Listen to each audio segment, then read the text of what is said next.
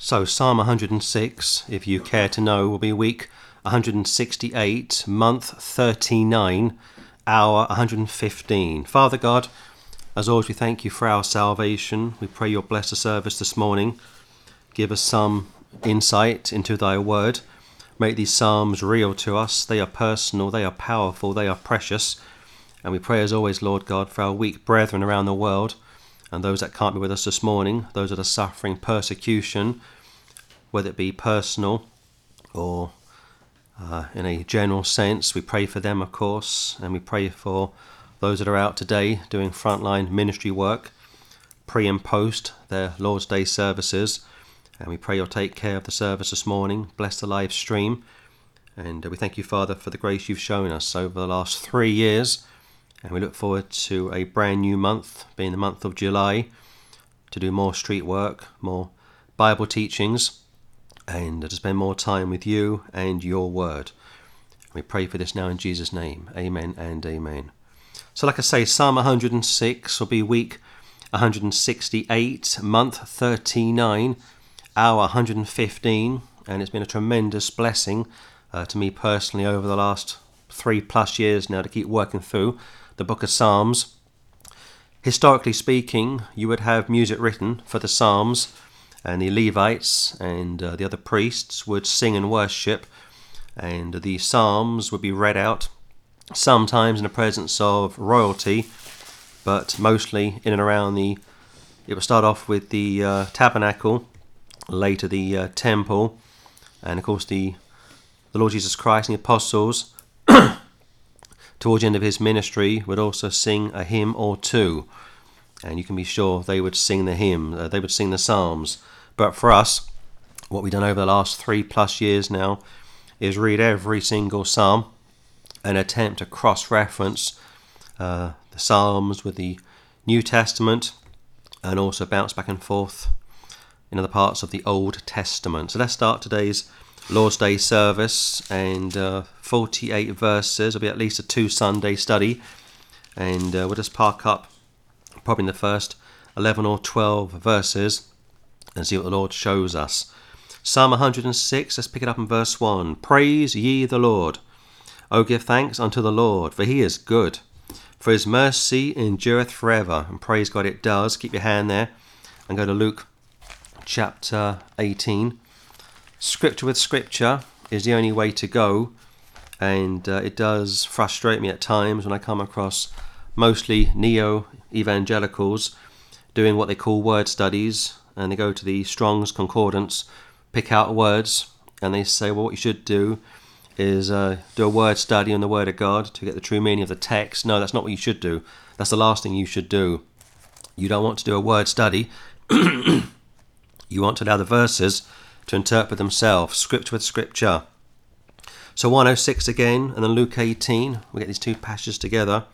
Oh, give thanks unto the Lord. Do you thank him? Do you thank him for your health? Do you thank him for being able to read the Word of God or hear the Word of God? Do you thank him for the food which you enjoy? Do you thank him for being alive? Do you thank him for being saved? Do you praise him for... It could be major things, minor things, it makes no difference, but if you are saved, you should thank him. You should be grateful to him, because without him you would be nothing. For he is good. That's an important part of the verse.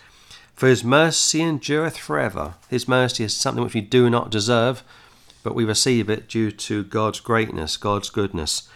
Luke 18, and pick it up in verse 18. And a certain ruler asked him, saying, Good master, what should I do to inherit eternal life? This man starts with the belief that Christ was good. Of course, he was good, he is good. But this goes back to man having a high view of man. Man in his best dates is altogether vanity. There isn't a just man on the face of the earth that doeth good and sinneth not. And this is a big problem today. Society think that we, as mankind, are basically good. We are not. And they say there's no devil, it's just man's inhumanity towards mankind. Or turn it around, you get the post-millennialists and the amillennialists saying the devil is already chained up in hell. Well, if that's the case, who's doing his work? as somebody once said. A certain ruler asked him, saying, "Good master, what shall I do to inherit eternal life?" First of all, you can't inherit everlasting life. Eternal life is a free gift. But of course, this is a Jew under the law. His understanding of grace is skewed. It's like the Trinity. The Trinity is veiled in the Old Testament, but revealed in the New Testament. Look at 19. And Jesus said unto him, "Why callest thou me good? None is good, save one, that is God." And this gets quoted every Sunday at Speaker's Corner. The Muslims and the Christians, and they look to pounce, the Muslims, on new Christians and say, "Well, there you are, you see, your man Jesus says, why do you call me good? None is good but one, that is God."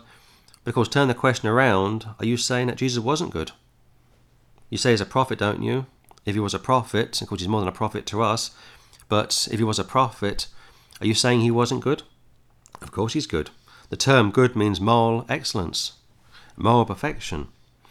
Only God is morally good, morally perfect. Absolutely true. So far, so good.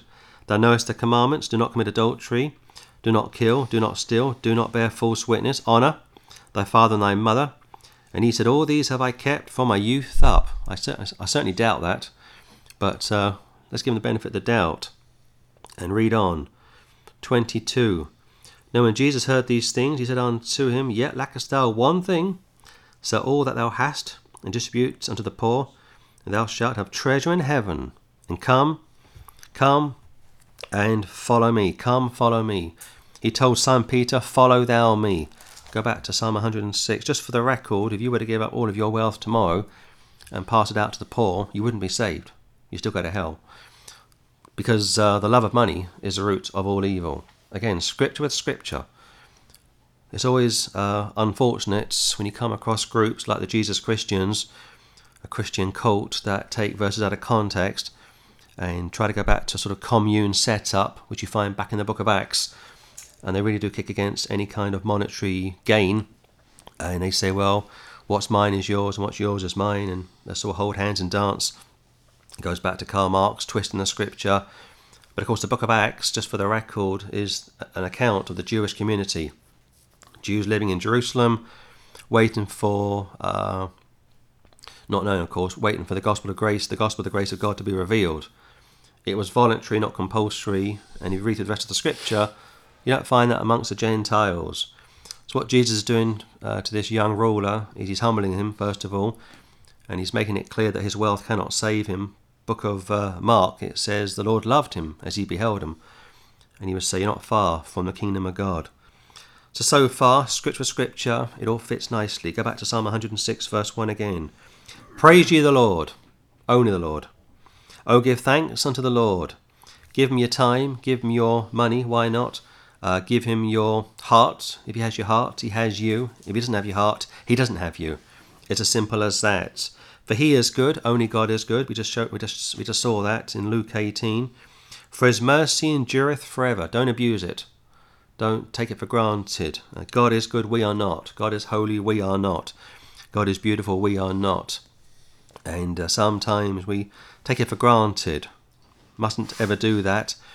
And Paul also deals with this in the book of Romans. He says, should we sin that grace may abound? God forbid.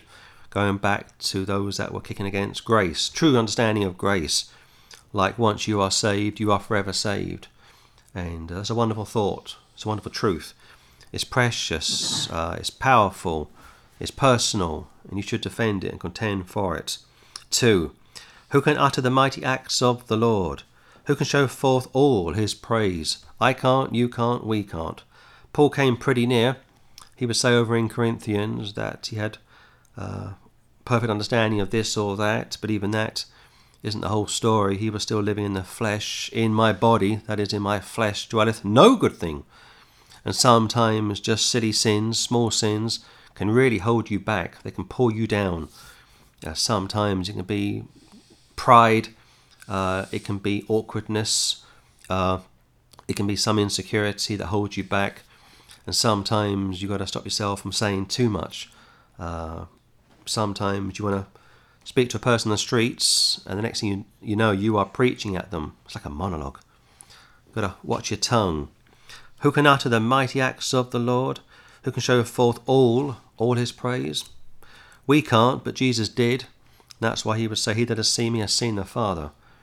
If you want to really understand who and what God is, study the Lord Jesus Christ, Matthew, Mark, Luke and John. I always say this to people that contact us who are dry or don't feel particularly close to the Lord or feel somewhat at a step with Almighty God. I say, go back to the Scriptures, Matthew, Mark, Luke and John. What saith the Scripture? Study the Lord Jesus Christ. Look at him. Read about him. Profile him if you want. Get close to him.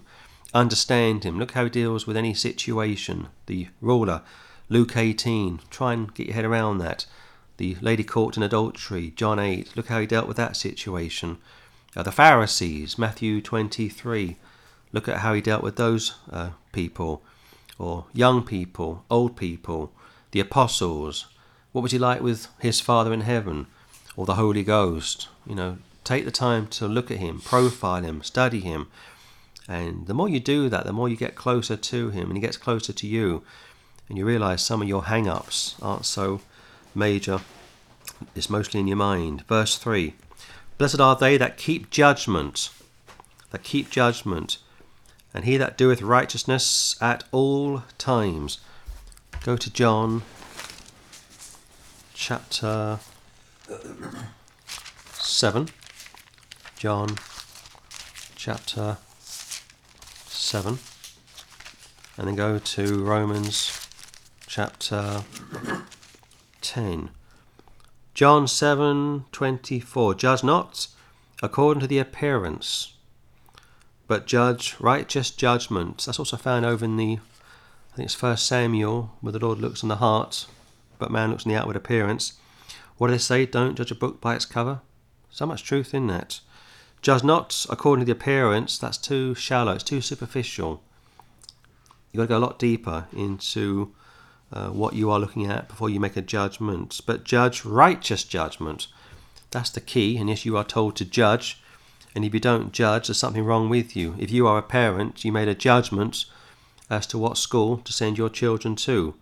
If you are an employer, you made a judgment as to which employee to hire.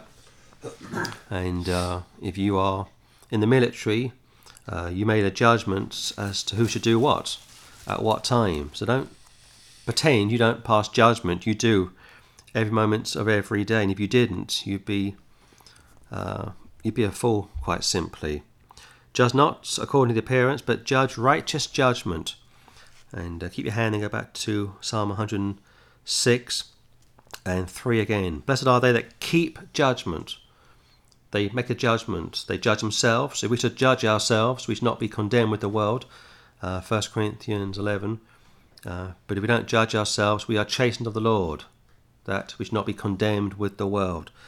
That's why it's important before you break bread to confess your sins to God Almighty. And that's one of the reasons, not always, but one of the reasons why Christians are sometimes sick, because they have sin which they haven't yet confessed. Not always, but sometimes. Job had no specific sin, but he was sick for a period of time. Paul had no specific sin, but he was sick for a prolonged period of time. And in both occasions, in both situations, the devil was whipping Job and also Paul. With Job, it was self-righteousness. With Paul, it was to humble him. But nothing majorly visible on the outward appearance. So don't be too quick to judge a brother or sister who's not well or who's suffering with an illness that there's some terrible sin taking place in his or her life. That's not how it works. And he that doeth righteousness at all times. Now go to Romans 10. Righteousness at all times. It's always good to read the history books. And I mean all the history books. Study secular history, religious history. People sometimes say, all you need is a Bible. That's not true. For the Jews, the apostles, they had something called the Targums. And the Targums were Aramaic commentaries on the Hebrew Old Testament, the Tanakh. And you also find David and Paul quoting secular sources in the scriptures. I was left a very strange comment about maybe a month or so ago. Somebody took great offence to me offering my Romans commentary. And this lady, made a real song and dance about putting out books, commentaries. And I thought, let me ask you this, sister. I said, do you go to a church? And she said she did. And I said to her, do your men teach and preach the scriptures? And she said they did. And I said to her, do you realise they've obviously studied somewhere under someone? They've read books. I mean, any man of God, if he's worth his weight in gold, will study scriptures, all scriptures. He'll study commentaries. John Calvin, take him or leave him, he read many books. Martin Luther read many books, wrote many books.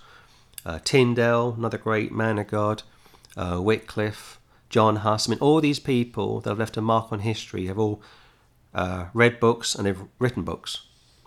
Don't tell me that your pastor just reads his Bible and nothing else. That's ridiculous. Fox's Book of Martyrs, that was a must-read in the 17th century. So if you want to be consistent with Scripture and with yourself, you have to inform yourselves as to what's going on. Of course, too much learning isn't always a good thing. Solomon says that, and I think it's Festus in the book of Acts. That's true. But if you're reading about the Lord, and if you want to know about the Lord, and you want to grow and reach more people, you can never learn too much. You can never make a good impression, or you can never underestimate your opponent if you know what he or she believes. So don't run away from being informed or educated. That's what the cults like to trap their people. We know a chap who was a Jehovah's Witness for 50 years, and he went to Germany back in the 1970s, was there for over a decade, did very menial jobs, very difficult living by the sounds of it, and he was working in restaurants, McDonald's, one particular place, and it wasn't a great place for him to be living in or working around. And he wanted to go to university. He wanted to study, I think, chemistry and physics. And they said, oh no, they said, Armageddon's coming. You don't want to spend your time studying this or that. And he didn't study this or that. And he did menial jobs. Of course, what they don't tell you is the men who run the Jehovah's Witnesses are all multi-millionaires. And they're pretty well read. And they've all been to private schools. But they don't want you, the foot soldier, to know what you are able to know. Romans 10 verse 1. Brethren, my heart's desire and prayer to God for Israel is that they might be saved. That's a tough passage for those that hold to Calvinism, because they believe that God has chosen one group of people before time began in that particular generation, and only such people during that time frame, and the others have been left to just go to hell, basically. They call that predestination, they call that limited atonement, and I've just released a book about Calvinism, and it's entitled, it's called Is Calvinism and the Tulip Biblical? It's a 175-page book. Get it and read it. And before you start jumping up and down about books and this and that, just be consistent. If you are the sort of person who thinks that books shouldn't be passed around, then you need to tell your pastor to repent of studying church history or philosophy, which they would have done at seminary. And you get my gist, of course. Brethren, my heart's desire and prayer to God for Israel is that they might be saved. Here's a man who had perfect knowledge of almost everything. He wants the Jews to be saved. For I bear them record that they have a zeal of God. That's so true, they certainly do. But not according to knowledge, wisdom. For they being ignorant of God's righteousness, and going about to establish their own righteousness, the Sabbath, the feast days, the dietary restrictions, not speaking to the Gentiles, and hiring Gentiles to run their businesses during the Sabbath, which you can't do, based on Exodus chapter 20. And this is the problem with organised religion, of course. Have not submitted themselves unto the righteousness of God. That's the main reason that most people will go to hell forever. It's not just down to, I love my sin, I won't give it up. No, it's much deeper than that. Put it this way, you don't go to hell for being a liar or a thief or an adulterer or a fornicator or an armed robber or a paedophile. They're all wicked sins, and you'll perish in hell for those sins, don't get me wrong. But that's not why you go to hell. You go to hell because you won't submit. You won't bend the knee to the righteousness of God. For Christ is the end of the law for righteousness to everyone that believeth. That's the key. That's the reality. Go back to Psalm 106, and that's why so few people are going to make it. That's why the vast majority on that wide road to destruction, they won't give up their religion, their self-righteousness. 106 verse 4. Remember me, O Lord, with the favour that thou bearest unto thy people. O visit me with thy salvation. Go to Luke 23. Luke 23. Somebody once said the worst thing that God can do to a sinner is just ignore him. And I believe that's probably very true. That's why you find so much blasphemy in Hollywood and online. They want to push God away from them, and he will do that. God is a gentleman. He won't force you to believe on him. Luke 23, and cast your eyes over verse 42. And he said unto Jesus, Lord, remember me when thou comest into thy kingdom. Go back to Psalm 106 again. Remember me, O Lord, with the favour that thou bearest unto thy people.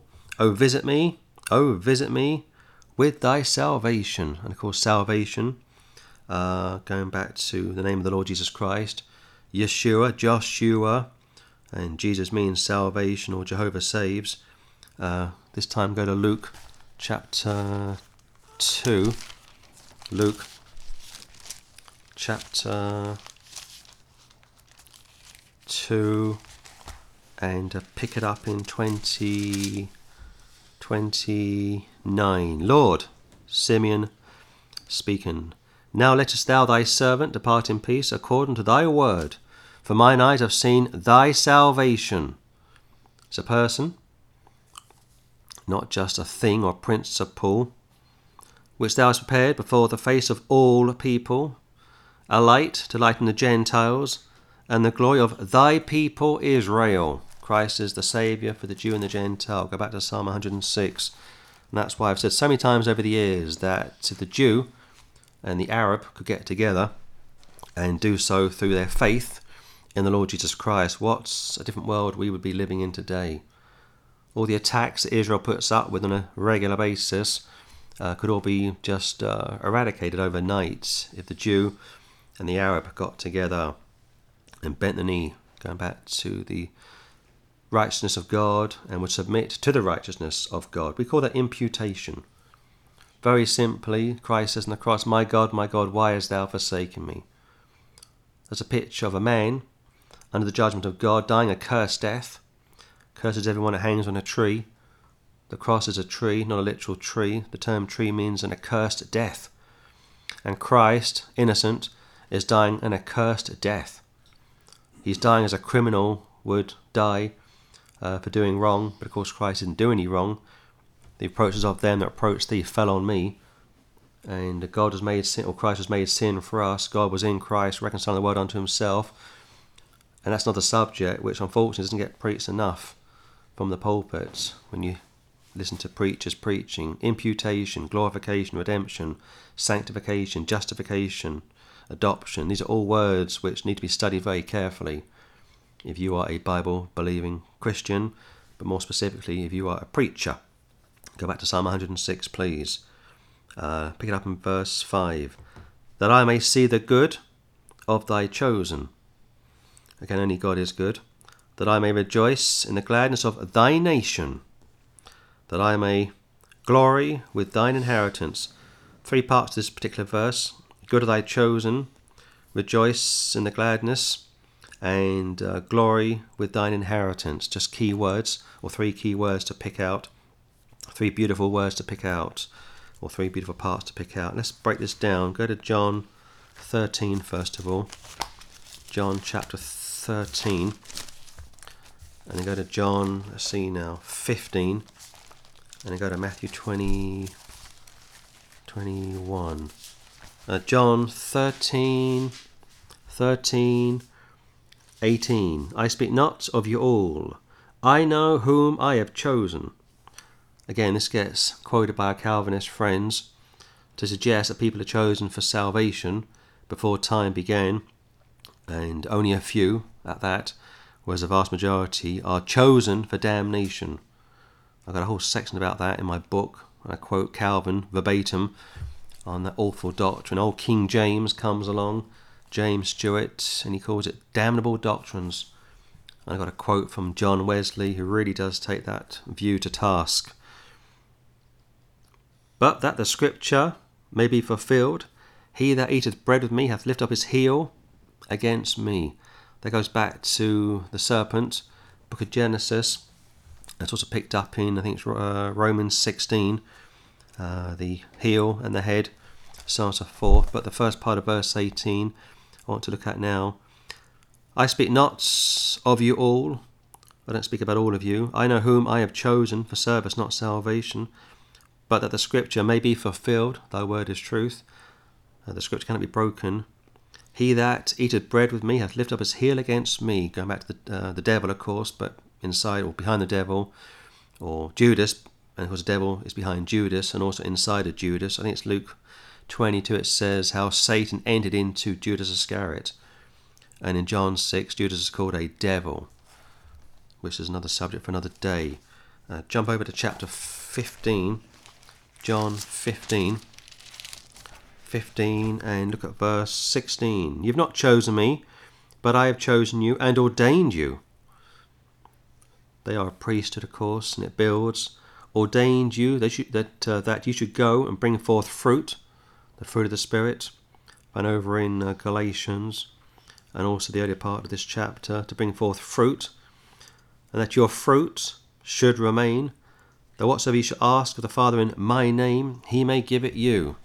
Go to Matthew 21. So you can be a fruit inspector, as the old expression goes, but that can also cause self-righteousness if you're not careful. When you try and judge somebody else's spirituality, their growth. I want Matthew 21. Let's see now, 21, 43.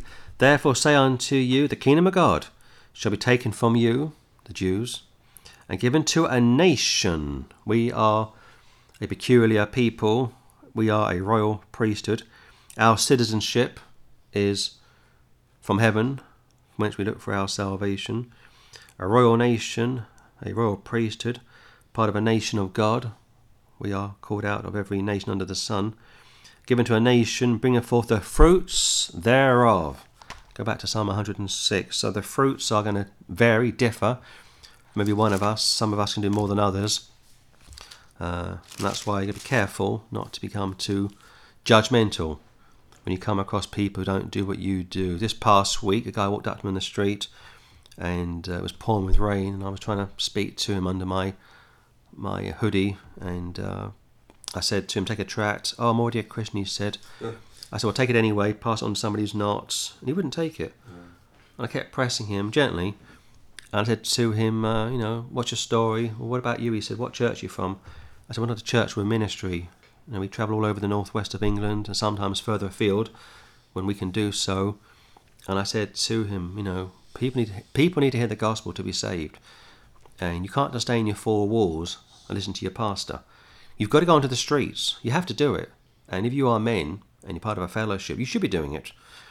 And I had to sort of push this older chap to take a tract, which eventually he did, almost under duress. But I said to him, your fellowship should be on the streets preaching. And he wouldn't have it. And he said to me, I'm so annoyed, he said, there's always this guy comes to this town, he said, and he's always shouting his head off. I said, well, who is he? I've never seen him. Oh, he's here all the time, he said, and I was so angry last week, I wanted to go and shut him up. I said, listen, I said, you don't get in the face of a preacher. You should back up the preacher. Even if he's wrong, okay, take him aside later and speak to him. But don't do it in front of the people, the passing world. That's dishonouring God Almighty, and you'll be judged for that. And he was such a self-righteous chap, full of pride. And it's guys like him which, unfortunately, are not doing anything for the Lord, But at the same time, I can't be too judgmental and write them off altogether. But from what I could see and hear during our brief conversation, the torrential rain wasn't very inspiring. That I may see the good of thy chosen, 106 verse 5, that I may rejoice in the gladness of thy nation. Here's a Jew under the law, but we're going to put it into the New Testament now. We are the nation of the Lord. That I may glory with thine inheritance, our salvation. Thine inheritance, take not thy Holy Spirit from me. It's all of the Lord, anyway. What you have belongs to God anyway. It's not your own. That's why it's always sad when people get to the end of their lives and they start to write their wills out, and it really breaks their heart when they have to leave money to such and such a person. Or you think of a supermarket, at the end of each day they have to drop their prices. It breaks their heart.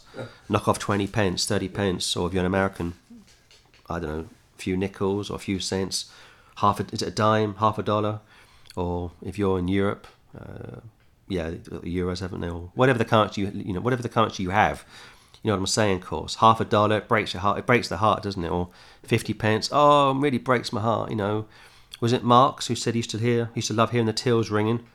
Was it Marx and Spencer? Yeah. I mean, it's sad, isn't it? That these multi-billionaires, and all they look forward to is going to their supermarkets and hearing those tills ringing. They're the old tills, of course. Yeah. Now it's all digital. In fact, not much longer. It'll be no cash at all digital. Mark of the beast. 6. We have sinned with our fathers. We, fathers. We have committed iniquity. We have done wickedly. It's very rare you hear that today. Go to Daniel 9. I saw an article this past week about Nigel Farage, of all people, and he's fallen foul of the establishment in the UK. And they've closed his bank account down because he's pro-Britain, anti the EU. And they were saying he's anti the LGBT, which of course he's not. He's a liberal. They always throw that in, but he's actually pro-LGBTQ. But he's anti the EU, like I say, and they closed his account down. He's now a man without a bank account, which is pretty staggering for the 21st century. I mean, imagine shutting down all the anti-Christian accounts. Imagine shutting Richard Dawkins' account down for the stuff he said against Christianity. It wouldn't happen, of course. Or Peter Tatchell, or all those people that travel around the country, or those that write books against the gospel. They don't shut their accounts down, do they? But they go after people who are mostly conservatives. But here's the thing. Those that are speaking out the most against the LGBT madness and defending the UK, like I say, and anti the EU, anti-immigration, which is out of control, those people, and the transgender movement as well, those people aren't even believers. And that's the irony, isn't it? That the goats are calling out the goats for their behaviour. But here's the thing. Could you imagine the state church started to call it out? That would encourage some of the other churches to call it out. And you'd have probably a revolution overnight. It won't happen, of course. But Daniel 9 is a good cross-reference for this piece of scripture. We have sinned. We have committed iniquity. We have done wickedly. Here's a Jew. Here's a Jew, not a Pharisee. Here's a Jew, a righteous Jew. And incidentally, we have no idea who wrote Psalm 106. There's no description here. It's irrelevant, of course. But here's a righteous Jew putting himself amongst his people, going back to Christ, putting himself amongst his people. And here's a righteous Jew almost claiming responsibility for the unrighteous Jews, going back to Jesus, taking the sins of the world on himself, who knew no sin, that we might be made the righteousness, there's a word again, of God. That we might be made the righteousness of God, going back to imputation. Daniel 5, same sort of a thing. Daniel 5, a righteous Jew, excuse me, and he says the following in verse 5, we have sinned, and have committed iniquity, and have done wickedly. We have rebelled, even by departing from thy precepts and from thy judgments. This is Daniel speaking. I think it's the book of Ezekiel. The Lord says Noah, Job, and Daniel were the best in the Old Testament, basically. And here is Daniel, a eunuch, Here is Daniel. He's been under slavery all of his life. Here is Daniel, a righteous man. Only once I find him at fault in Scripture. I think it's Daniel 2, when Nebuchadnezzar worships him. But even that happened so quickly. I'm not sure it's Daniel's fault really. But that's all I can find fault in with Daniel. But here Daniel, type of Christ. In fact, he's also a type of the Holy Ghost. But here Daniel is really humbling himself. In fact, go back to verse 3. Set my face unto the Lord God, to seek by prayer and supplications, with fasting and sackcloth and ashes. And I set my face unto the Lord God. You want to see the face of the Lord. 4. And I prayed unto the Lord my God, my Lord and my God, and made my confession. I said, O Lord, the great and dreadful God. Today they say awesome God, dreadful, mighty God, keeping the covenant and mercy. There's our word again, mercy, to them that love him, and to them that keep his them that keep his commandments. We have sinned and have committed iniquity and have done wickedly and have rebelled, even by departing from thy precepts and from thy judgments. Neither have we hearkened unto thy servants the prophets. Going back to what I just said a few minutes ago, if the Lord's people today would stand up and speak out, imagine that. Which spake in thy name to our kings, Jeremiah and co, and Elijah and Elisha as well, our kings, our princes, and our fathers, and to all the people of the land. Go back to Psalm 106. So, Daniel, type of the Holy Ghost, like I say, type of the Lord Jesus Christ, a righteous Jew, is humbling himself, which is what we should all do today, those of us which are men, and say, Lord, we are guilty, and we are, I know I am. I could do a lot more in my country. I'm sure you could where you are. Even though we are limited in numbers, that's not really the issue, is it? It's always been the minority that do the heavy lifting.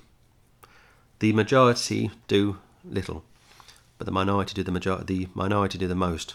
It's always been that way. Psalm 106, 6 again. We have sinned corporately with our fathers. It's true for the Jews. It's true for the church today. We are just as guilty as the Jews were in the Old Testament. We have committed iniquity. If we say we haven't sinned, we make him a liar. But if we confess our sins, he is faithful and just to forgive us our sins and to cleanse us of all our unrighteousness. We have done wickedly. Guilty. I raise my hands to that. I know I'm guilty of that. I hope you are able to say the same about yourself. 7. Our fathers understood not thy wonders in Egypt. Well, they understood it, but they didn't want to believe it. That's the problem, you see. Our fathers understood not thy wonders in Egypt. They remembered not the multitude of thy mercies, but provoked him at the sea, even at the Red Sea. Go back to Exodus. That's where this is being quoted from. And the Jews start as nothing, and they become something, and it could have been everything. But they blow it through sin, apostasy, wickedness, found in verse 6. And the church again starts from nothing, becomes something, could have gone on to be everything. But the church gets into sin, compromised, gets very comfortable, puts her feet up, won't speak out against the stuff we've discussed this morning. Plays it very safe. We have a guy in our town.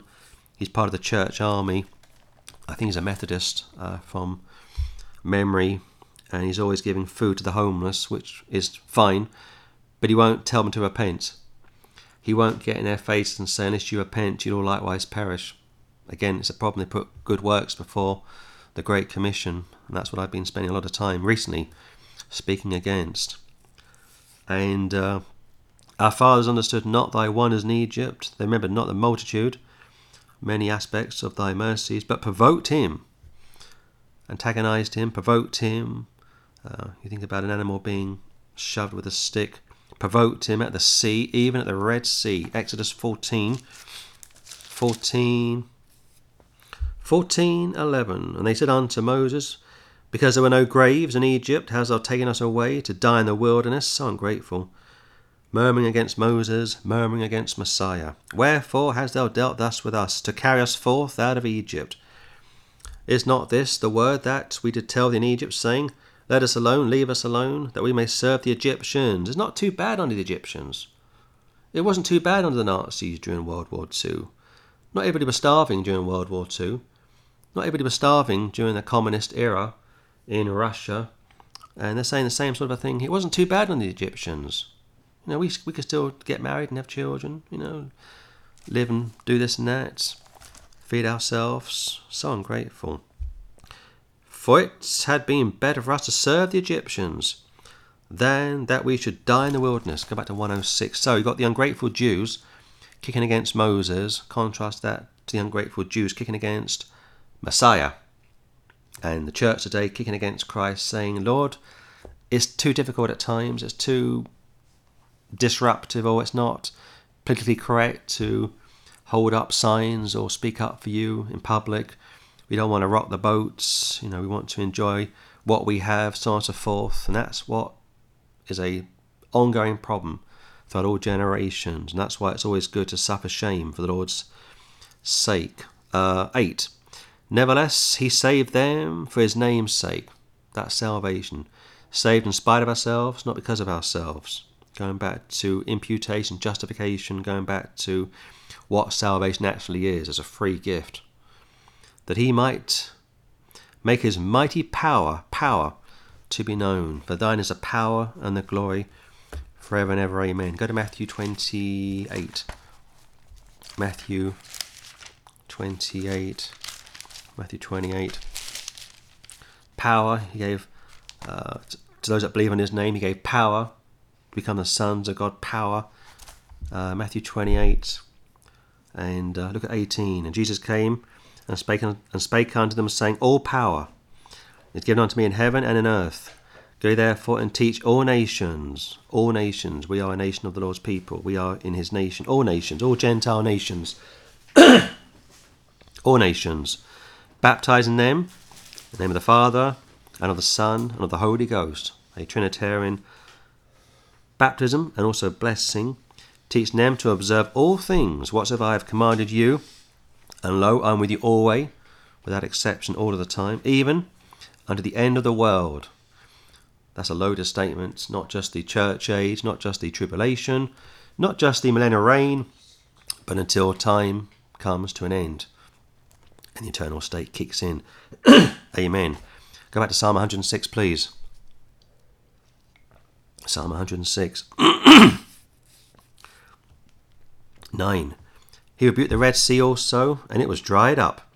So he led them through the depths, as through the wilderness. Go back to Exodus 14, please. The Jew has a wonderful past. He really does. And it's always sad when you see Jews missing out on this.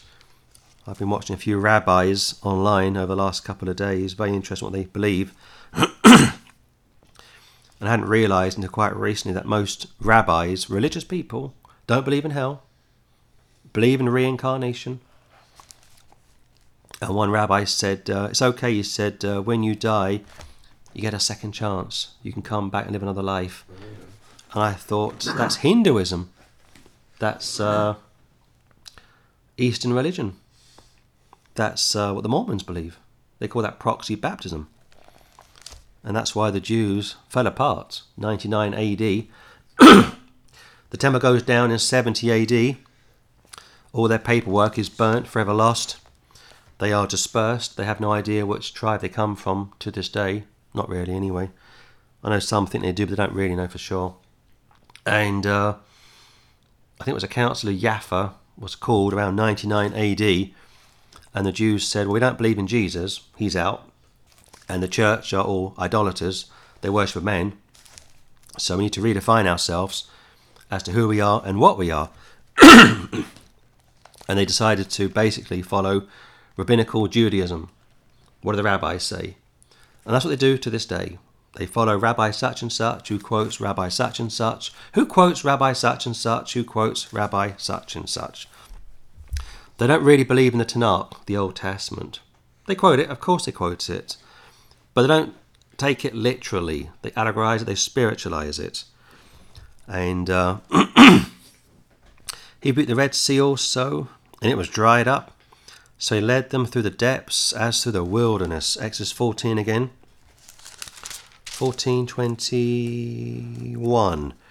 And Moses stretched out his hand over the sea, and the Lord caused the sea to go back by a strong east wind all that night, and made the sea dry land, and the waters were divided. Go back to Psalm 106.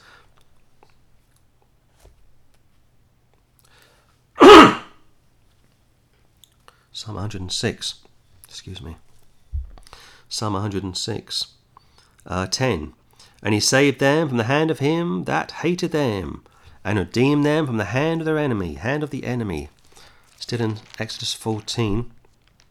The reason why the Bible is laid out like this is to get you to read it, to study it, to remember it, basically. Because man has a short memory. Man forgets some of the miracles that the Lord did for the Jews and also for the church. 14:30. Thus the Lord saved Israel that day out of the hand of the Egyptians, and Israel saw the Egyptians dried upon the seashore, bodies everywhere. Go back to Psalm 106. 11. And the waters covered their enemies. There was not one of them left, a complete wipeout. It's like the great flood, a complete wipeout. And when God turns his attention to his enemies, there's no way back. It's like cash is going out quick, and the digital currency is coming in quick. And just yesterday I was speaking to somebody about this, and I said, you can't stop it. The mark of the beast is coming. And this person is an atheist, which isn't really, and it's not really an excuse or an explanation. It's rather pitiful, actually. But the reality is the mark of the beast is coming, and it's almost ready to be rolled out. 12. Then believed they his words. If you love me, keep my words. They sang his praise. Go to John 12. Some years ago, there was an Indian Christian who had a mighty ministry in India. And John 12. Let's see now. John 12. Yeah. And he had a mighty ministry in India, this Christian evangelist. And he dodged persecution, he dodged suffering, he had physical pain inflicted on him, he was whipped and beaten, he was really treated very badly, couldn't find work. But he came through all of that, amazingly, he came through all of that. The beatings didn't deter him, the persecution didn't really stop him. He suffered gladly for the Lord's sake, like Peter and John, Book of Acts, and Paul, whipped, let's see now, over I think 100 times from memory. His whole back was ripped up, torn up, could hardly see by the end of Paul's life. And this Indian evangelist travelled the whole of India, had a real ministry back in the day. But what really ruined him wasn't the persecution from the heathen. It wasn't the pushback from the enemies of the cross. What ruined this Indian evangelist was academia, scholarship. These guys said to him, well, brother such and such, you have a mighty ministry, but do you realise that the miracles aren't literal in the New Testament? And did you know that the scriptures that you quote aren't really correct? In the best manuscripts, they don't say that. And over time, he was basically messed up by scholarship. The Alexandrian cult, who didn't believe the King James was the word of God. Here's an Indian in India, not just using the King James Bible. Of course, his first language isn't English. It's Urdu, Punjab, whatever their language is in India. But here's an Indian learning English, using the King James Bible. And these guys who weren't on the streets like he was, who weren't suffering like he was, and these guys, over a period of time, destroyed his faith. Literally destroyed his faith. John 12, 48. He that rejecteth me and receiveth not my words hath one that judgeth him. The word that I have spoken, the same shall judge him in the last day. Do you have the words of God? This guy had the words of God. Go back to Psalm 106. And, it's just typical, isn't it, really? It was the so-called church that messed him up. These religious people destroyed his faith. He drifted for 15 years. For 15 years, this guy drifted. He backslid, got married, had a family, and then one day, one of his kids was seriously ill, and he was so shaken to his core. He said to himself, you know what? I need to go back to God Almighty. Started to pray, read the scriptures, Matthew, Mark, Luke and John, book of Psalms, no doubt. And his faith, his love came back to him. And all that nonsense about the woman caught in adultery shouldn't be there. All that nonsense about Mark 16, the last few verses, shouldn't be there. All that nonsense about 1 John 5 on the Trinity shouldn't be there. All that nonsense about Son of God should be Son of Man and this and that, and he's not thy holy child, he's thy holy servant. All that nonsense went out the window. And he realised he'd lost 15 years of his life, this guy, listening to so-called scholarship. And because of that, he repented, apologised to the Lord for following men, not the Lord, and he came back to the Lord. 106:12 again. Then believed they his words, they sang his praise. And again, John 12 says that his word will judge you in the last day. They soon forgot his works, which is typical of both testaments. The apostles were always forgetful of the Lord's goodness, greatness. They soon forgot his works, his miracles. They waited not for his counsel, but lusted exceedingly in the wilderness, and tempted God in the desert. Go to Jeremiah 23 and we will close. Jeremiah, I think it's Jeremiah. It's Jeremiah 23. Jeremiah 23. There's a chap in our town, elderly chap, and I first spoke to him about a month or so ago, and he came over to both of us, and he started quoting people like Karl Barth,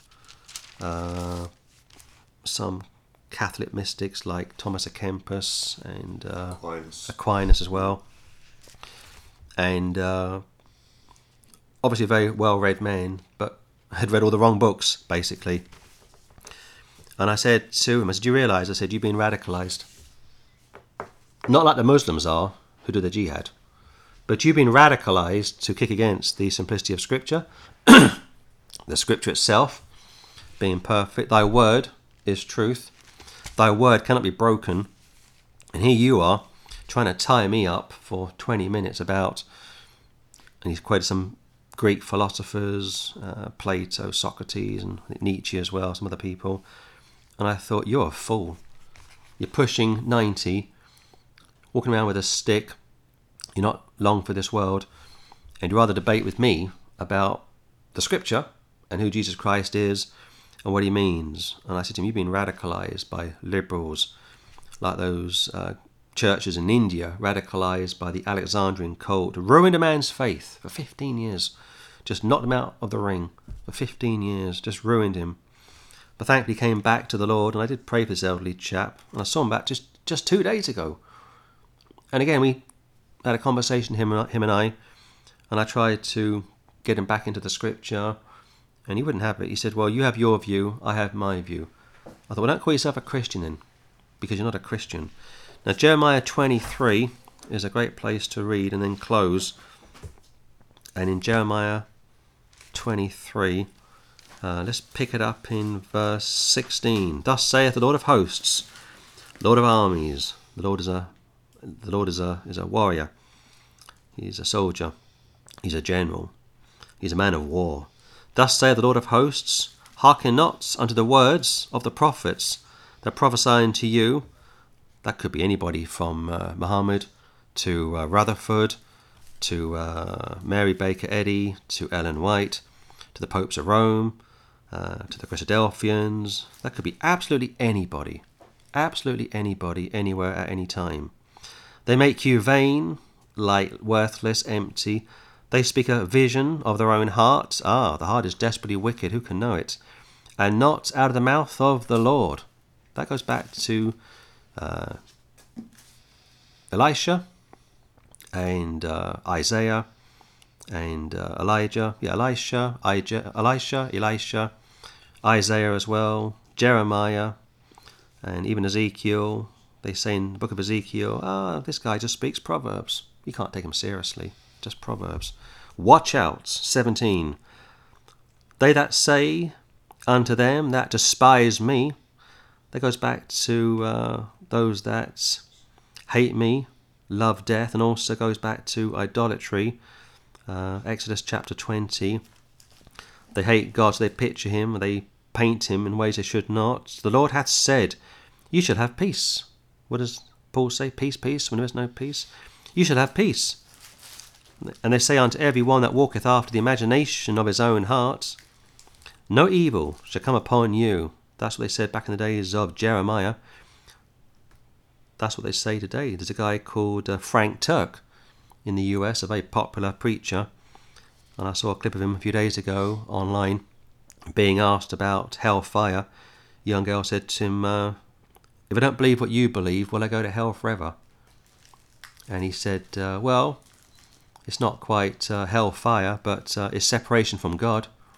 I thought, no, it's not separation from God, buddy. It's hellfire. Yeah.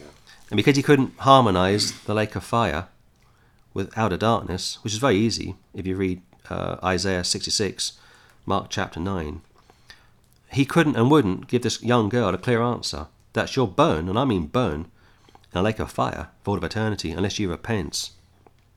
18. For who hath stood in the counsel of the Lord, and hath perceived and heard his word, who hath marked his word and heard it? Word, word, word. It always goes back to word. Do you have the words of God? If you love me, keep my words. 19. Behold, a whirlwind out of the Lord is gone forth in fury, even a grievous whirlwind. It shall fall grievously upon the head of the wicked. God hates all workers of iniquity. He hates the wicked every day. The anger of the Lord shall not return until he have executed, until he have performed the thoughts of his heart. In the latter days ye shall consider it perfectly. Latter days, after the church has been removed during the tribulation. And yes, all Israel shall be saved. Book of Romans says that. But of course, if you do the maths, if you carefully break down who's alive during that time, who survives during that awful catastrophe called the Great Tribulation, I think 2/3 are just wiped out, perhaps more. And I worked out years ago, I think only 1/3 will be saved, which based on the numbers today is just around about 1 million figure, maybe slightly out, it could be less than that, but the vast majority are going to just be wiped out. So 106:12, then believed they his words, not all of course, most of the prophets and a tiny remnant. They sang his praise, going back to Exodus, Deborah, one example, Miriam, another. They soon forgot his works, went back into sin, back into apostasy. They waited not for his counsel. What does the Lord think about this or that? But lusted exceedingly in the wilderness type of the world for the day, and tempted God in the desert. 40 years they wandered in the deserts, and all that generation that didn't believe were destroyed. Only a few made it into the promised land. And that goes back to the truth, how only a few are going to be saved. And that's why most people who think they are saved are not saved and haven't made their calling and election sure. And the reason for that is they're too busy doing religion. They're too busy doing their good works over the Great Commission. And that's why Romans 10 says how Christ is the end of the law to those that believe. He's the end of this and that. He's the fulfillment of everything that came before him. And that's why it's imperative to go back to the simplicity of Christ, 2 Corinthians 11, and get out of any other system which you think will save you, because it will not. And we'll close it there and come back next week and finish the 106th Psalm.